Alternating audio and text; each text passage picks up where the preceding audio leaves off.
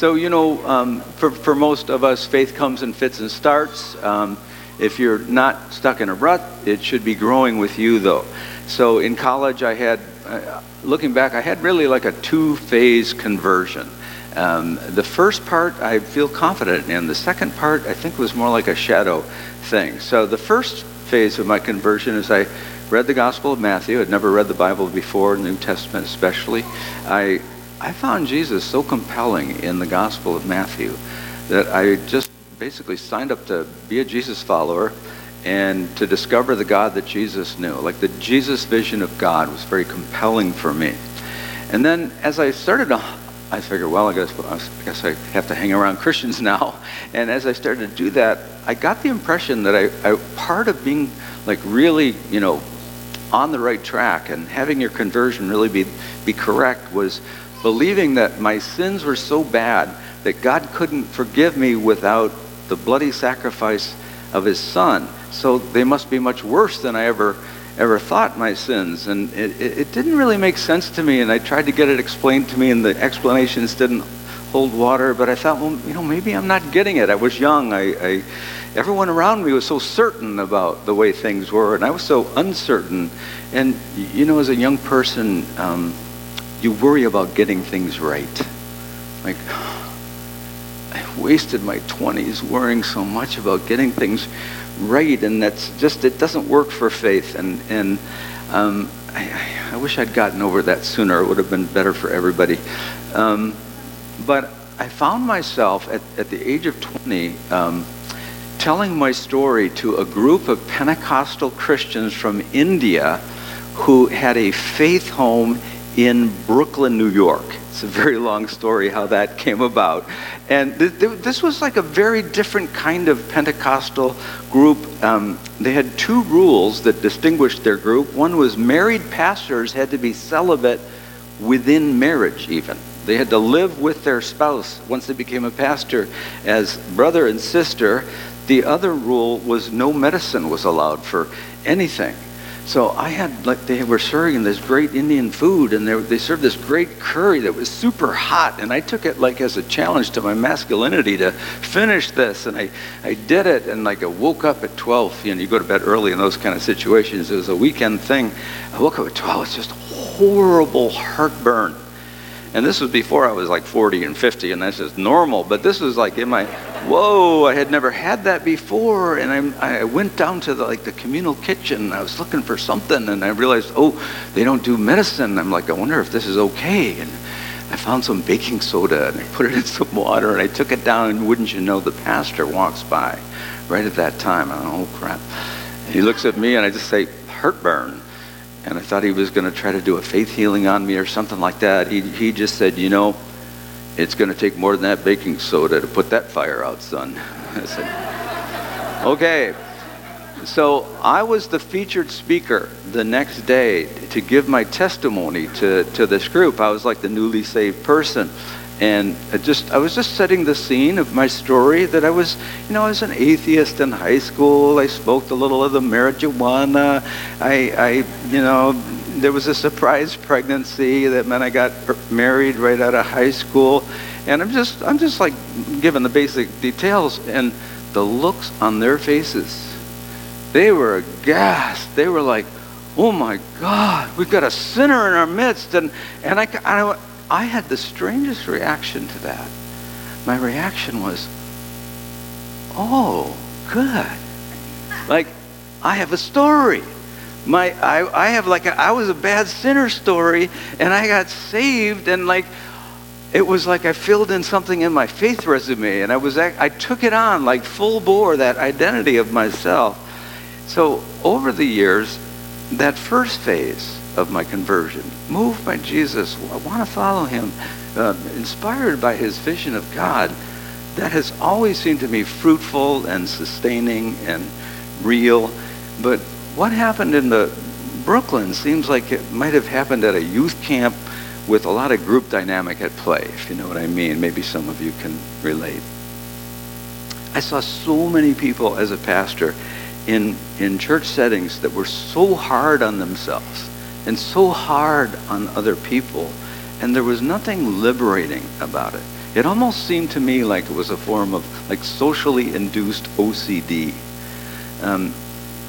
People were already, deal with so much sense of inadequacy and that, there's something vaguely wrong with you. I mean, depending on your psychic history, there's all sorts of reasons for feeling there's just something basically defective about you. And this approach to conversion just seemed to make it worse for people, not better. And now we also know that oppressive systems foster a culture that dehumanizes people, shames them, guilts them, in order to justify the oppression, the mistreatment, as well, they really deserve it. This is just a characteristic of all oppressive systems. Jesus never preached a "let me convince you how bad you are" sermon to his mostly oppressed audience. He exalted or he lifted the lowly.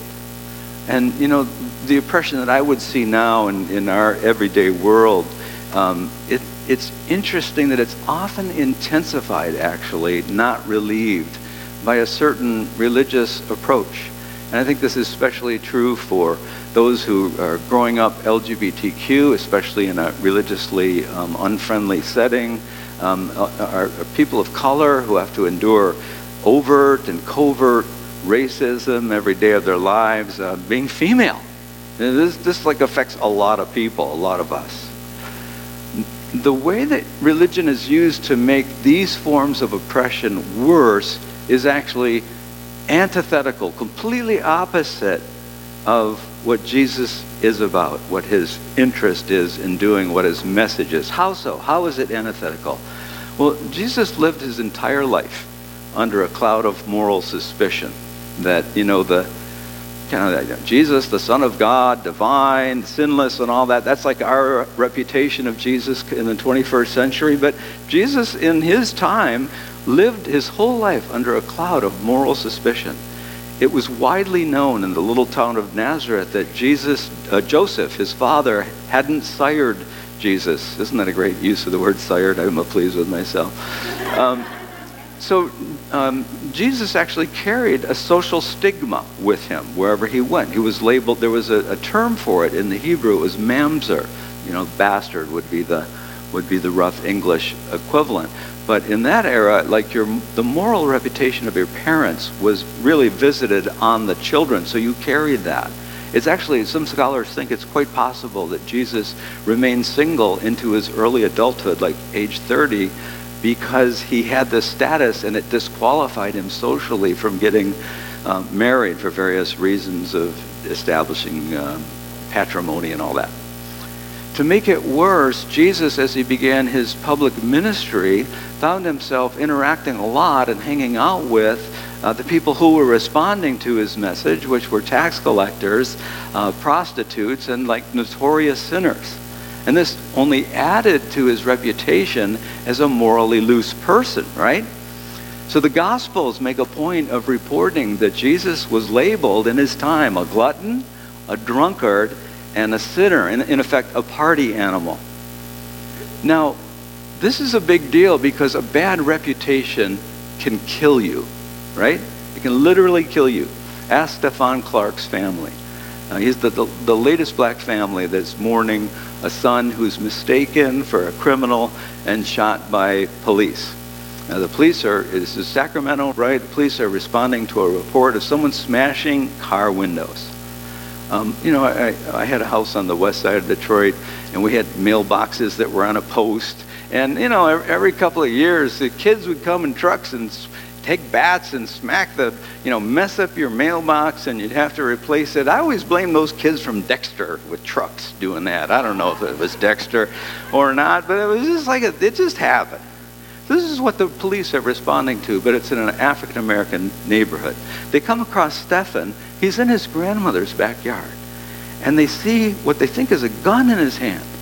They feel threatened, and 20 bullets later, 8 that hit the target, all in the back. It's another bad police shooting. And he had a cell phone, not a gun. Now, a thing like this doesn't keep happening in the United States in a vacuum. The 13th Amendment, great There's a great documentary called 13th, I think, that won an Oscar for documentary a couple of years ago. Worth seeing, especially if you're white, see this for your people of color friends. 13th Amendment abolished slavery in 1865, and it read this: neither slavery nor involuntary servitude, except as a punishment for crime, whereof the party shall have been duly convicted, shall exist within the United States or any place subject to their jurisdiction. And I was just curious, why add something in the Constitution about crime in an amendment banning slavery? So naturally, this led to a propaganda campaign to criminalize being black.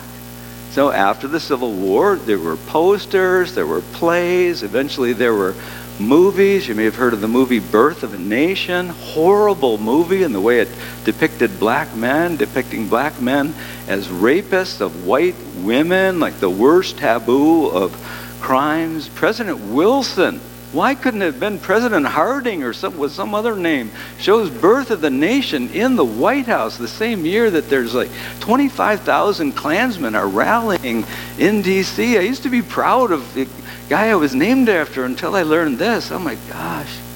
I wasn't named after him. We have a common name. And so as a result of this heritage, when people see a black man in certain neighborhoods with a cell phone, they're more likely to assume that it's a gun and feel threatened and open fire. There's a connection between these things. It's bad for your health to have a bad reputation. This is something that Jesus himself obviously found out. And this is why Jesus took such great pains to lift up the lowly rather than add to their oppression by shaming, guilting, making them feel like something must be wrong with me to deserve this treatment. And I place in evidence 4 exhibits. Exhibit 1 for this. Jesus presents himself to be baptized at the beginning of his public ministry to John the Baptist, who responds, having had like a revelation of Jesus as the Messiah. John responds, "I'm not worthy to untie your sandal."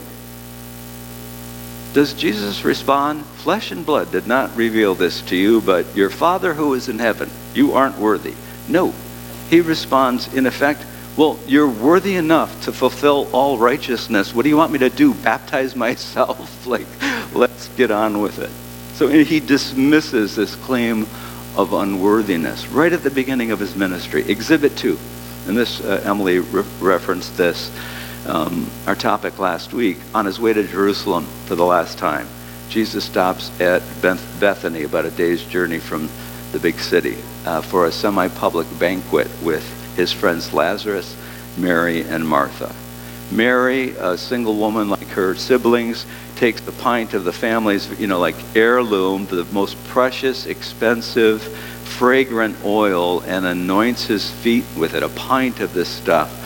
And she's wiping his feet at the banquet with her hair, an extremely intimate gesture. All of it is like socially shocking. The people would have been averting their eyes, but it says in the text that the perfume just filled the house. And so it's like God saying, this is really happening, and you can't even avert your eyes. You're gonna experience this.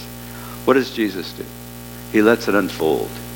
He receives this sacramental anointing, as it were, from Mary, and defends Mary when she is criticized. So what this is this is an enacted parable of worship.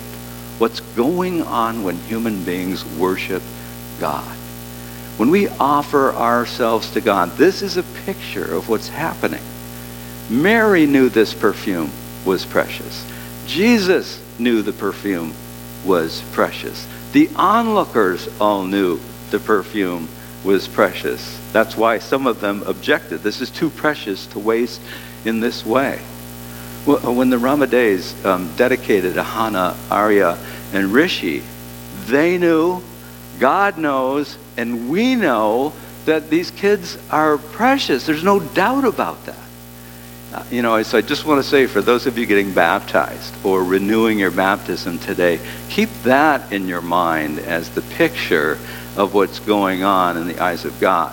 So that's Exhibit 2, Mary and Bethany. Exhibit 3, Soon after this, okay, so this whole message is unfolding, it's building in intensity, one layer at a time.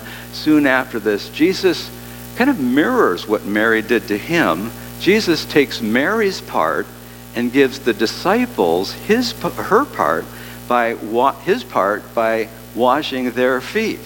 I've never saw these as mirror images, but Mary washing the feet of Jesus with that anointing oil, and then Jesus returns the favor to his disciples, only this time he's the Mary and they are him. And Peter objects to this because a slave should be doing this, not their master. Peter says, Lord, you will never wash my feet. Jesus replies, unless I do, you'll have no part in me. Peter replies, well, then wash it all. I mean, like, just give me a shower. Let's take a bath. And Jesus says, no, you're clean already. He says you're clean already to the one that he knows is going to betray him. He doesn't say, you're a horrible sinner. In fact, you will soon betray me. But God's anger toward you will be blunted by my bloody sacrifice. Lucky you. I'm not saying we haven't all sinned, that we don't need forgiveness. I mean, a sociologist can tell us that. I'm saying there is a way of spinning things that can be used against you by oppressive powers that have nothing to do with Jesus. Exhibit 4. Immediately after the foot washing in the Gospel of John, Jesus introduces a completely new, never used before term for the Holy Spirit. Now, the Holy Spirit was known in Israel. It was referred to. The Spirit of God from the very beginning is known. Jesus gives a new term, a new label to the Holy Spirit, and his label is paraclete in the Greek, which means defender of the accused. Not accuser of the guilty, defender of the accused. The purpose of Jesus is to defend us against accusation, not to add to it. The Holy Spirit, defender of the accused, is just juxtaposed in the Gospel of John in particular to the bad spirit. The bad spirit in John is named frequently by Jesus, and that's the spirit that animates oppression. And the name of that spirit is Hasatan, Satan, which means the accuser, and Diabolos, devil, which means slanderer, one who speaks against others. To be oppressed is to be mired in the molasses of social suspicion. If you feel like you're just constantly working against a reputation that is kind of socially mediated, that's the experience of oppression. I mean, if you're gay or bi or trans or queer, that, at this stage, even as your rights are being reluctantly recognized, there's always that, don't push us too fast, don't be selfish, it takes time for us to adjust, this is really hard on us. Why don't you consider our feelings? Take it easy. Well, that's just the suspicion generated by oppression that is animated by accusation and slander. I mean, if you're brown or black, you have to be extra careful around the police, extra respectful. Well, why? Because there's a burden of proof on you that society has placed. The power of oppression is in accusation and slander that causes suspicion. If you're a woman and another boss makes another pass, someone, if you share it with them, if you talk to the HR, whatever, someone will suspect that maybe you came on to him. Oppression always puts a greater burden of proof on the oppressed to demonstrate their innocence. One of my daughters had this experience not that long ago. She goes to her supervisor to complain about it, and the supervisor says to her, you have to be extra careful if you're pretty. I heard that and I was like, bad words were going through my head. They almost came out even at church. You know, as the Gospel of John comes to its climax, Jesus does this dramatic thing. He names the Holy Spirit with a never-before-used name, defender of the accused. You know, think about that. That term holy has been used against many people. But Holy Spirit is now named by Jesus, defender of the accused. But there's one more thing. The story ends in the Gospel of John, and it's clearest in the Gospel of John, this part of the story. The story ends not with crucifixion. And remember, crucifixion was a tool of Roman oppression to criminalize Jewish people, knowing that there was a Jewish proverb that went, "Cursed is anyone who hangs on a tree." And so for the Romans, you know, like, crucifixion had a double-edged sword because there was this pre-existing tradition in Israel that said anyone who's hanged on a tree is cursed of God. So no, crucifixion as an otherwise final verdict does not stand in the light of resurrection. The point of resurrection isn't, let's sell some Jesus bobbleheads, he's so great. The point is, God declares the scapegoats who live under suspicion innocent, not guilty, not even a little guilty. So there's an older gay couple who showed me this in a very in a way that's still resonating with me. I feel like I'm still learning what they taught me, and I've mentioned their story maybe once before. But some stories bear repeating. The conversion of Saul was told 3 times in the book of Acts, so I fully defend my repeat of this story. So I'm at dinner with this older couple, Eddie and Tom. They're a couple in Julia's church. My wife is an Episcopal priest in Farmington Hills. They've been together many years, Eddie and Tom. They actually raised 2 grandchildren as their own kids. Tom lost a leg to cancer a couple of years ago. Eddie has been doting over him ever since. They live in a socially very conservative part of southeast Michigan. And Eddie told me that he, during the 1990s, he didn't leave his house during the daytime for 3 full years. He was so afraid of being found out by his neighbors as gay.